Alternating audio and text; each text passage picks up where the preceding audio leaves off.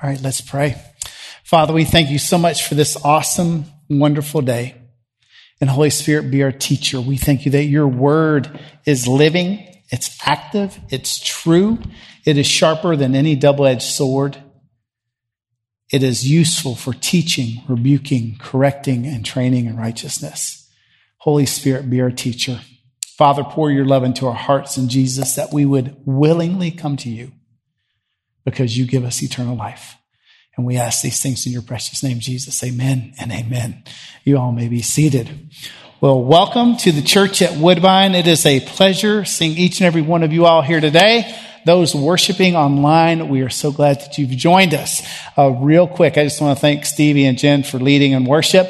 As we were worshiping, I was just imagining, because that's my youngest brother, I thought, man, I never thought in a million years that we would actually be leading a worship service together. So I'm just very grateful to the Lord Jesus for opening those doors. So thanks for driving down from East Tennessee and leading worship for us today. Before we dive into Scripture, real quick review. We are talking about becoming students, masters of God's Word. And I heard a phrase a long time ago that we should be students of many books and masters of one book, and that is God's Word. And just real quick, last week, we talked a lot about just about how to read and study God's Word. And I encouraged all of us, and I'm going to scoot this table up here close. I want to encourage all of us, if you do not do this, get a journal book. You can buy this book. It's like $2 at Walmart, $1.50 at Walmart, or even at one of the office stores. But I want to encourage you, and I shared this with you last week. If we read 15 minutes a day, God's Word, we will read the whole Bible in 1 year. Just 15 minutes. And the average American spends 3 to 6 hours a day on their phones, on their screens, on their tablets, on their computers for just personal stuff.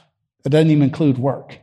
But I'm telling you, 15 minutes, 1 chapter a day, and then with your journal book, write down 1 verse out of that chapter you read. Write down 1 verse that speaks to you, and then write 1 paragraph, why. And do it every day. And if you blow it and you go 2 weeks without reading your Bible, don't kick yourself in the seat. Get back up and start over again. But pull out 15 minutes a day, because the number one excuse that Christians have for not reading God's Word is they don't have time. Well, we looked at last week, most of us will spend 3 to 6 hours a day on our screens for personal time. I think we can find 15 minutes a day. And if you really don't care about God's Word, ask the Lord, Lord, stir in my heart a hunger and thirst for you, a hunger and thirst for your Word. But I want to challenge all of us, 15 minutes a day, 1 chapter, 1 verse, and ask that question, why? Oh, and you need to get a coffee mug that says, all I need today is a little bit of coffee and a whole lot of Jesus. So don't forget that either. We're diving in. Leo read for us today John chapter 5. So if you open up your Bibles to John chapter 5. John chapter 5. And we only read 2 verses. John chapter 5, verse 39 and 40. And I'll have to ask for forgiveness. I stole this Bible from the front pew because I gave my Bible away while I was up in the Boundary Waters this past week. So I don't have my preaching Bible anymore. So I'm going to have to find a new one. But John chapter 5, verse 39 and verse 40. Today we're going to study and look at the right way to study God's Word. The right way to do it. Because right here it says that the Pharisees, the religious leaders, they pored over the Scriptures. But they were unwilling to come to Jesus. There are many people who know the Scriptures inside out. I will never forget when I was living in Europe, traveling on a train, I had my Bible open and I was reading it, and there was a man sitting right across from me. He was 2 feet away. And he was German. He was probably in his early 50s. And after about 20 minutes, he asked me, he says, do you like reading God's Word? I said, I love it. And then I asked him, I said, do you read God's Word? He says, oh yeah, a lot. In fact, I'm fluent in Greek, and I've been studying and teaching theology for years. And I was like, oh, so you're a Christian? He says, no, I'm not. I can't believe this stuff, but it's my career. And that didn't make sense to me. He knew the Bible inside out, yet he did not believe it. May we not be like the Pharisees and be unwilling to come to Jesus. Before we dive into this passage, I got a fun story to share. While living in Europe, I worked at a youth hostel. I was on staff there during the summer months. And there was a week where I was what we called the watchy man, where I had to stay up all night and had to make sure that no one broke into the place, had to make sure that no one was doing any shenanigans in the youth hostel. And there were about 200 people staying overnight in this youth hostel. It was like 4 stories up, tons of young men, tons of young women. They were travelers. And about 4 a.m, I was in charge of prepping breakfast. Now, that's a great idea. The manager putting me in charge of breakfast for about 200 people. Pancakes. Now, I had never made pancakes in my life. I was like 19 years old, so I pulled out the recipe book that was on the shelf, and my manager showed me where the recipe book was. So I pulled it out, I opened it up, and there were the directions right there. So I made a vat that was about this big around and about that tall, full of pancake mix. And I started making pancakes, and people were starting to wake up. And I'm in charge of making pancakes for 200 people. And the first set of pancakes, they don't look right. And they taste awful. I'm like, oh my goodness, what did I do? And I tried another one, and finally I was like, scrap this. We are not doing pancakes. So we made French bread. But I used up all the bread for the day. The next morning at 4 a.m., I was like, I'm going to do this right this time. I know I followed the directions correctly. So I pulled out that same recipe book, opened it back up, same thing. And I started praying because we didn't have any more bread. I was like, what am I going to do? Because like these people, these travelers, they've been promised a breakfast. And at the door, there was a knock. It was the bread guy with more bread, more French toast. So I talked to my manager that day. I said, what is the deal? Like this recipe, I'm following it very meticulously in 2 mornings in a row, the wrong pancakes. And he's like, oh, yeah, that's right. I forgot to tell you, this is the wrong recipe for pancakes. I was like, whoo. I was like, well, it's your fault. We just have destroyed all the eggs for the week. I was reading the recipe correctly, but I was following the wrong recipe. There is a right and wrong way to read Scripture. Now, I hope this doesn't scare you. But there's so many things about God's Word that we can get confusing. And if we're honest, we can open this book up and we're just like, man, like where do you start? Do you start in Genesis? And you read Genesis and you read Exodus and Leviticus, or if you might say Leviticus, then you get to Numbers and you get to Deuteronomy, something, and you might go to Job and Psalms and some of these other books in the Old Testament where you're just like, what in the world? It doesn't make sense. Real quick about this book. It took over 1,600 years to write this book. It was written in 3 different languages on 3 different continents by over at least 40 different authors. And they all point to one person. I'm going to say that again. It took over 1,600 years for this book to be written, 3 different languages, basically Hebrew and Greek, but a little bit of Aramaic, on 3 different continents by at least 40 different authors. And they all point to one person, and that is Jesus Christ. Every single book in this Bible, and Bible basically means a collection of books. There are 66 books in this Bible. And the Bible is the basic instructions before leaving earth, the Bible. And right here in John chapter 5, let's open up. Let's stand back up again before y'all get too comfy in that seat. John chapter 5. Open your Bibles, turn on your smartphones. If you got one, it'll be on the screen. John chapter 5. These 2 very simple verses. This is what God's word says for us. This is what Jesus is saying. He says, you pore over the scriptures because you think you have eternal life in them. And yet they testify about me. But you're not willing to come to me so that you may have life. There are 3 main points that I want to cover in this passage. You all may be seated, by the way. There are 3 main points that we're going to cover on this passage. The first one is this: pore over the scriptures. The second one is the scriptures testify about Jesus. And then the third one is this. It's a question: willing to come to Jesus? Willing to come to Jesus. The first one, pore over the scriptures. Right here, Jesus is telling the Pharisees, because see, they're in this huge argument. They're in this huge discussion because what had happened, the context of this story right here, the context of these 2 passages is this. Jesus he's in Jerusalem, and it's a Sabbath. And what does Jesus usually do on the Sabbath that just really grinds against the religious leaders? He's usually doing miracles, signs, and wonders. He's working on the Sabbath. And he comes up, there's this huge pool, and there's all these sick people, these crippled people, these blind, deaf, mute, these people that can't walk. They're all around the pool. Because every once in a while, the waters would stir. And according to tradition, that was an angel stirring the waters. And the first one to get into the water would be healed. So all these people who need a healing are there. And there's a man who's been crippled since birth. He's 38 years old. And Jesus comes up to him. This man does not know who Jesus is. This man is not asking for a miracle. But Jesus asks, do you want to be healed? And the man, he pulls out all these excuses. There's no one to help me get into the water. He's doing this huge woe is me, if only this and if only that.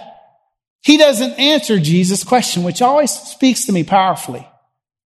He's a victim. Now, all of us are true victims. And many of us, unfortunately, use our victimhood as an excuse not to love and follow Jesus. It's just the truth. Jesus asked, do you want to be healed? He doesn't answer Jesus' question. He makes excuses. Jesus tells him, get up, take your mat, and go home. And the man is healed. Now, this man has no idea who Jesus is. Jesus didn't introduce himself. He healed him and walked away. So this man, he's like, man, I can walk. He's carrying his mat, which is against the tradition of the Jewish leaders that's working on the Sabbath.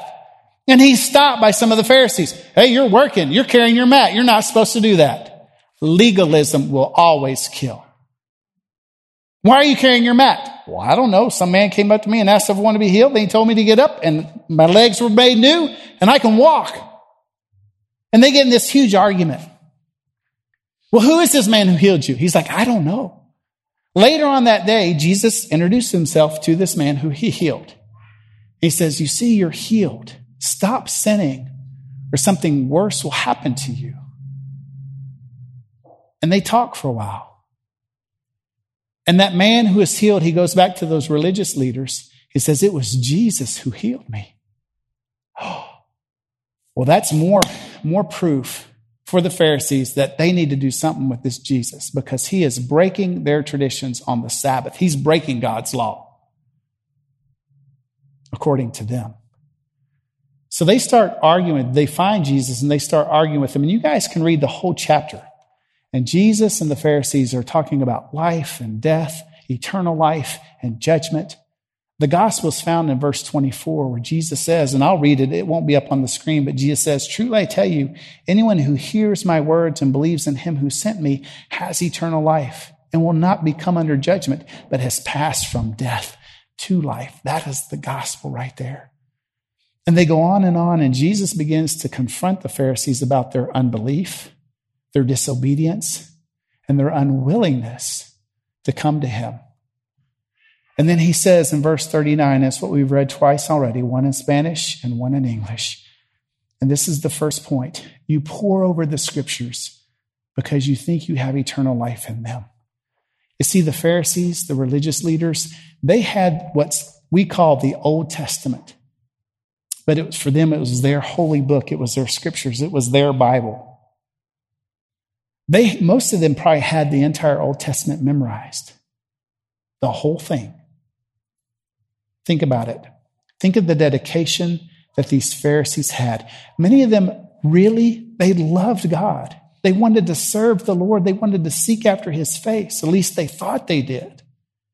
And as you read the Gospels, and especially the book of Acts, many of them did come to know the Lord eventually. But Jesus tells them, and it's almost an encouragement, you pour over the scriptures. Now, I love that imagery. Think of something poured over, like a cup overflowing.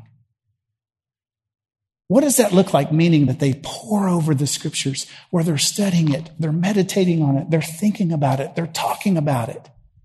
That seems like an encouragement, does it not?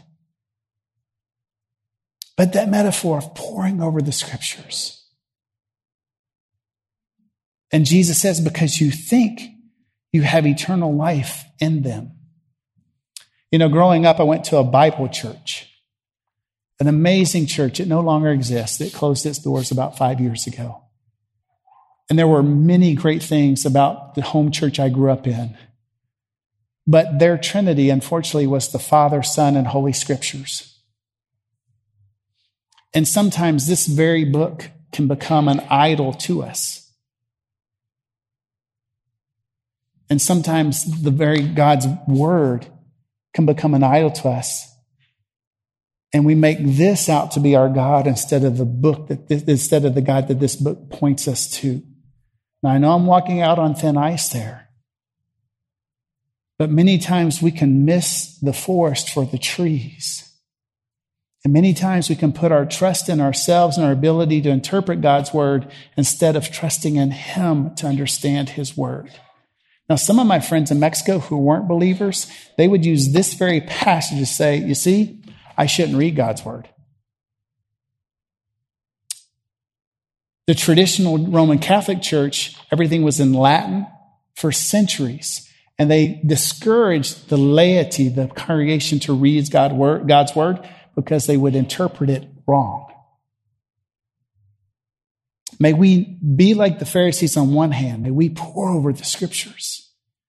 But may we learn from them as well the error of their ways. And we'll look at it here in a minute. The second point is this. Jesus says, you pore over the scriptures because you think you have eternal life in them, and yet they testify about me. Jesus declares that God's word, and this is point number 2, the scriptures testify about Jesus. Do you know how many Old Testament prophecies there are about the Messiah? Anybody have an idea? There's over 300.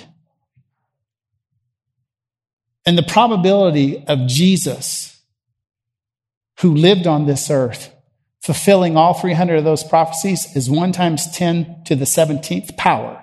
That's a 1 with 17 zeros after it. It's basically impossible unless an impossible God, an eternal, all-powerful God, does that impossible. The scriptures, they all testify. Remember what I said? Over a 1,600-year period in 3 different languages by 40 different authors. And every single one of these 66 books, they point to one person. We're going to look at just 3 of the 300 prophecies about the Messiah. The first one is in Genesis chapter 49, verse 10. If you want to open your Bible, Genesis is the very first book. It's after the index. Genesis chapter 49, verses 10. This is way at the beginning.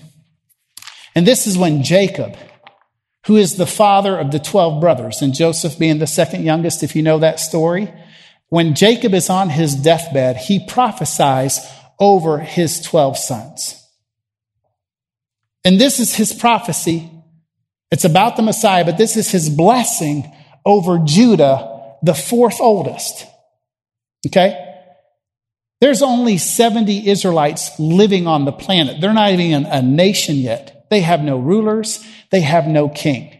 This is hundreds of years before the life of Jesus. This is before they are even established as a kingdom. And look at what Jacob declares over Judah.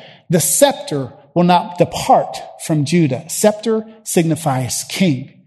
Or the staff from between his feet, the staff, the rod, the shepherd, the leader, the guide, the comforter, the protector. Until he whose right it is to come, right it is comes, and the obedience of the peoples belongs to him. Now there's like 4 prophecies in this one verse here. The scepter, that's the king. Who is the King of Kings? Jesus. The staff, the shepherd. Who's the good shepherd? Who is the great shepherd? Jesus. Until he whose right it is who comes. Well, that's Jesus. The Messiah is coming. Jesus is a descendant of David. David is part of the tribe of Judah. And the obedience of the peoples belongs to him. Jennifer was talking about that around the throne are the 4 living creatures and the elders and a host of angels. And then there'll be a people group from every tribe, country, language, race, and nation. All peoples will bow the knee to King Jesus one day. That was written, that was declared centuries before Jesus came on this earth. A second one, Isaiah chapter 53, verses 5 and 6. You guys might know this one. But he was pierced because of our rebellion. crushed because of our iniquities. Punishment for our peace was on him. And we are healed by his wounds. We all went astray like sheep. We all have turned to our own way, and the Lord has punished him for the iniquity of us all. Written 700 years before Jesus' crucifixion. And this is proclaiming Jesus' death, sacrifice, shed blood, so that we may be forgiven. This is not magic. This is God's word for God's people. The third one we'll look at is in Micah chapter 5, verse 2. Again, written almost 700 years before Jesus was born on this earth. Now, Jesus has always been. He is the second person of the Trinity. This is what Micah prophesied. Bethlehem Ephrathah is the name of a little town. You guys might know it as Bethlehem. You are small. Oh, Bethlehem was just a tiny little podunk town, small among the clans of Judah. Oh, it's a tiny little town in the clan and the tribe of Judah. One will come from you to be ruler over all of Israel for me. Okay, there's two prophecies from Bethlehem. Where was Jesus born? In Bethlehem. Jesus is ruler of all. His origin is from antiquity. The Hebrew meaning there is his origin is eternal. This was written 700 years before Jesus was born in Bethlehem. Think about it. You see, the Pharisees and religious leaders, they pored over the scriptures. They longed to be right with God, but they were misinterpreting the scriptures. And we're going to look at why here in a second. But the second point for us today is all of God's word points to one person. They testify about Jesus. We read God's written word to encounter the living word. I'm going to say it again. We read the written word to encounter the living word, not just to acquire knowledge, not just to have all of our answers correct in Sunday school, not just to walk around with the pride and arrogance of, oh, I know, but it's so we can encounter Jesus. This is his love letter to us. And we should all be masters of this book. The third point is this: willing to come to Jesus. Jesus, man, I wish I could be more like Jesus because I'm such a people pleaser that sometimes I struggle speaking tough love and tough truth to people because I don't want to be offensive.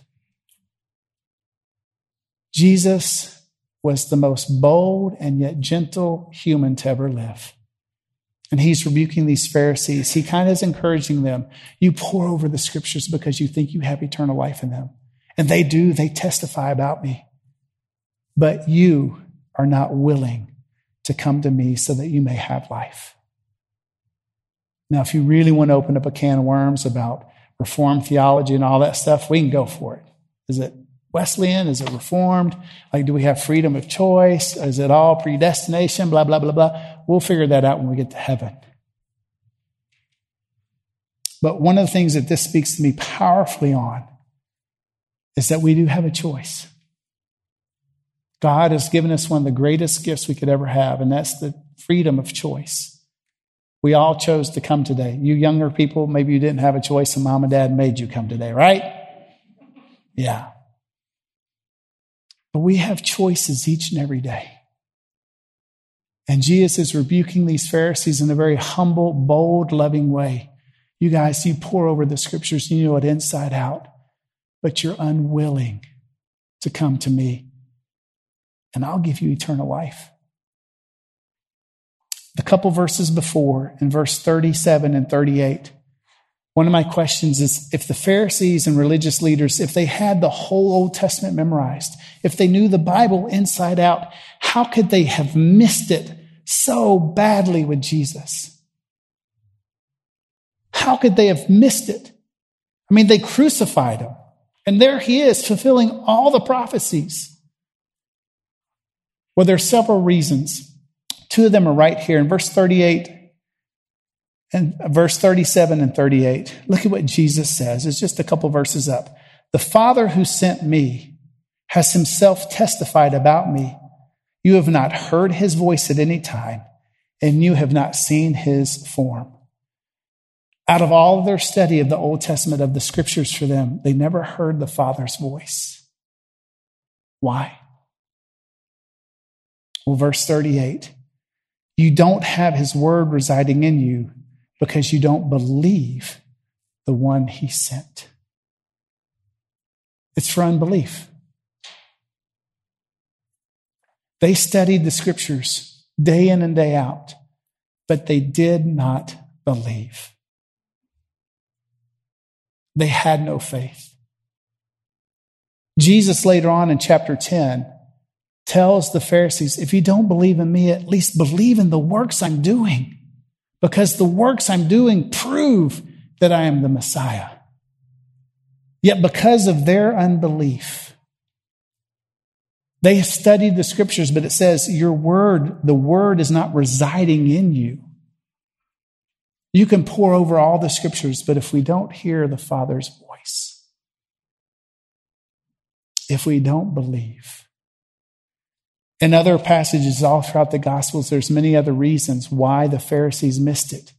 Jesus called them brood of vipers, whitewashed tombs, arrogant and prideful, self-righteous, self-centered, using God's word as a club and a weapon to manipulate and control the people. Those are all reasons why the Pharisees missed it. They were arrogant, they were prideful, they were self-righteous, they were self-serving, they were self-seeking, they were hypocrites. They refused to believe God's word, and they refused to submit themselves to God's word. Do you remember last week we talked about the bishop's mitre, the funny hat that many of the bishops wear, and it symbolizes what? God's word. We put it on our heads. That means we submit to it. Or you can put it on the floor, which I won't do. And then we stand on God's word. All symbolic. Our lives, when we come to his word, do we come to God's word to critique it? Or do we come to his word to encounter Jesus and allow his voice, his word, to speak to us? There's a huge difference of heart attitude and heart posture. Again, the third point, unwilling or willing to come to Jesus. Are you willing to bow the knee to Jesus? Open your heart, open your mind, and say, Jesus, whatever you tell me, I will submit to, I will surrender to you, I will follow you, I will obey you. As we read God's word, when we encounter and hear the Father's voice, may we listen, and not only listen, but may we obey. And when we sin, may we obey God's word and confess our sins, surrender to him, and allow Holy Spirit to speak through us and to us. So, what does that mean for us? Now I need to look at my notes.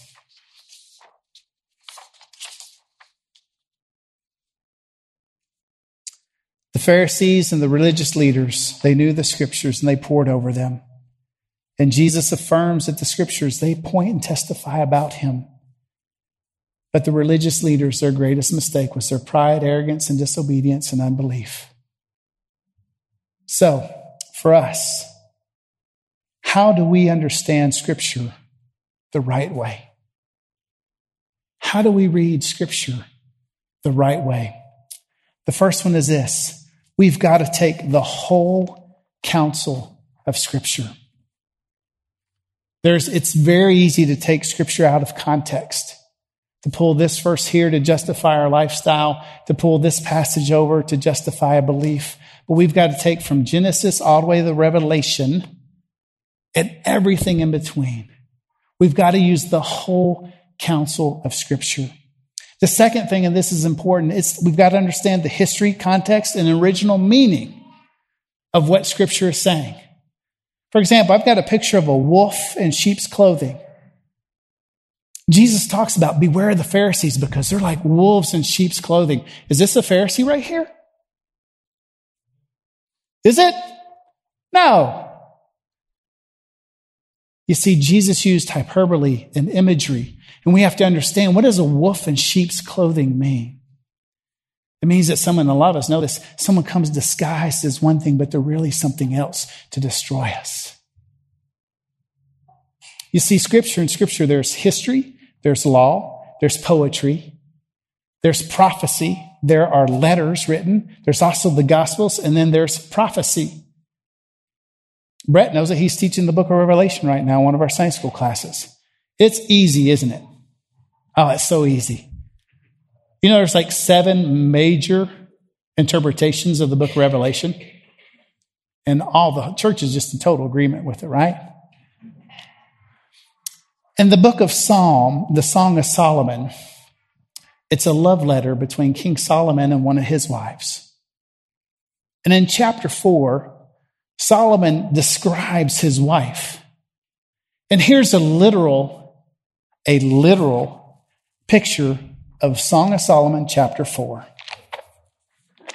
Let me read a little bit of it to you if I can find the Song of Solomon. It's after Proverbs, Psalms. Let's see if you can figure this out. How beautiful you are, my darling. Oh, how very beautiful. Behind your veil, your eyes are doves. Your hair is like a flock of goats streaming down Mount Gilead. Your teeth are like a flock of newly shorn sheep coming up from washing, each one bearing twins, and none has lost its young. Your lips are like a scarlet cord, and your mouth is lovely. Behind your veil, your brow is like a slice of pomegranate. And can you see it? Look at her neck. It's like a tower. I mean, it's kind of, go look it up. Now, this is poetry right here. It is vital for us as we read the Scripture to understand what type of genre it is, to understand its context, to understand its original meaning. Because Scripture will not mean something different than what it was originally meant for. To understand the parables many times are hyperboles, because see, when Jesus taught, one of the things he taught, and unfortunately people have done it, Jesus says, if your eye causes you to sin, gouge it out. If your hand causes you to sin, cut it off. I've read reports of people actually doing that and saying, well, that's what Jesus told me to do. We have to understand the original meaning, the original context, the historical context, and then we can apply it to our lives. Now, that might seem really complicated and really overwhelming, especially when we look at this huge book written over 1,600 years span, 3 different languages, over 40 different authors. It can be overwhelming.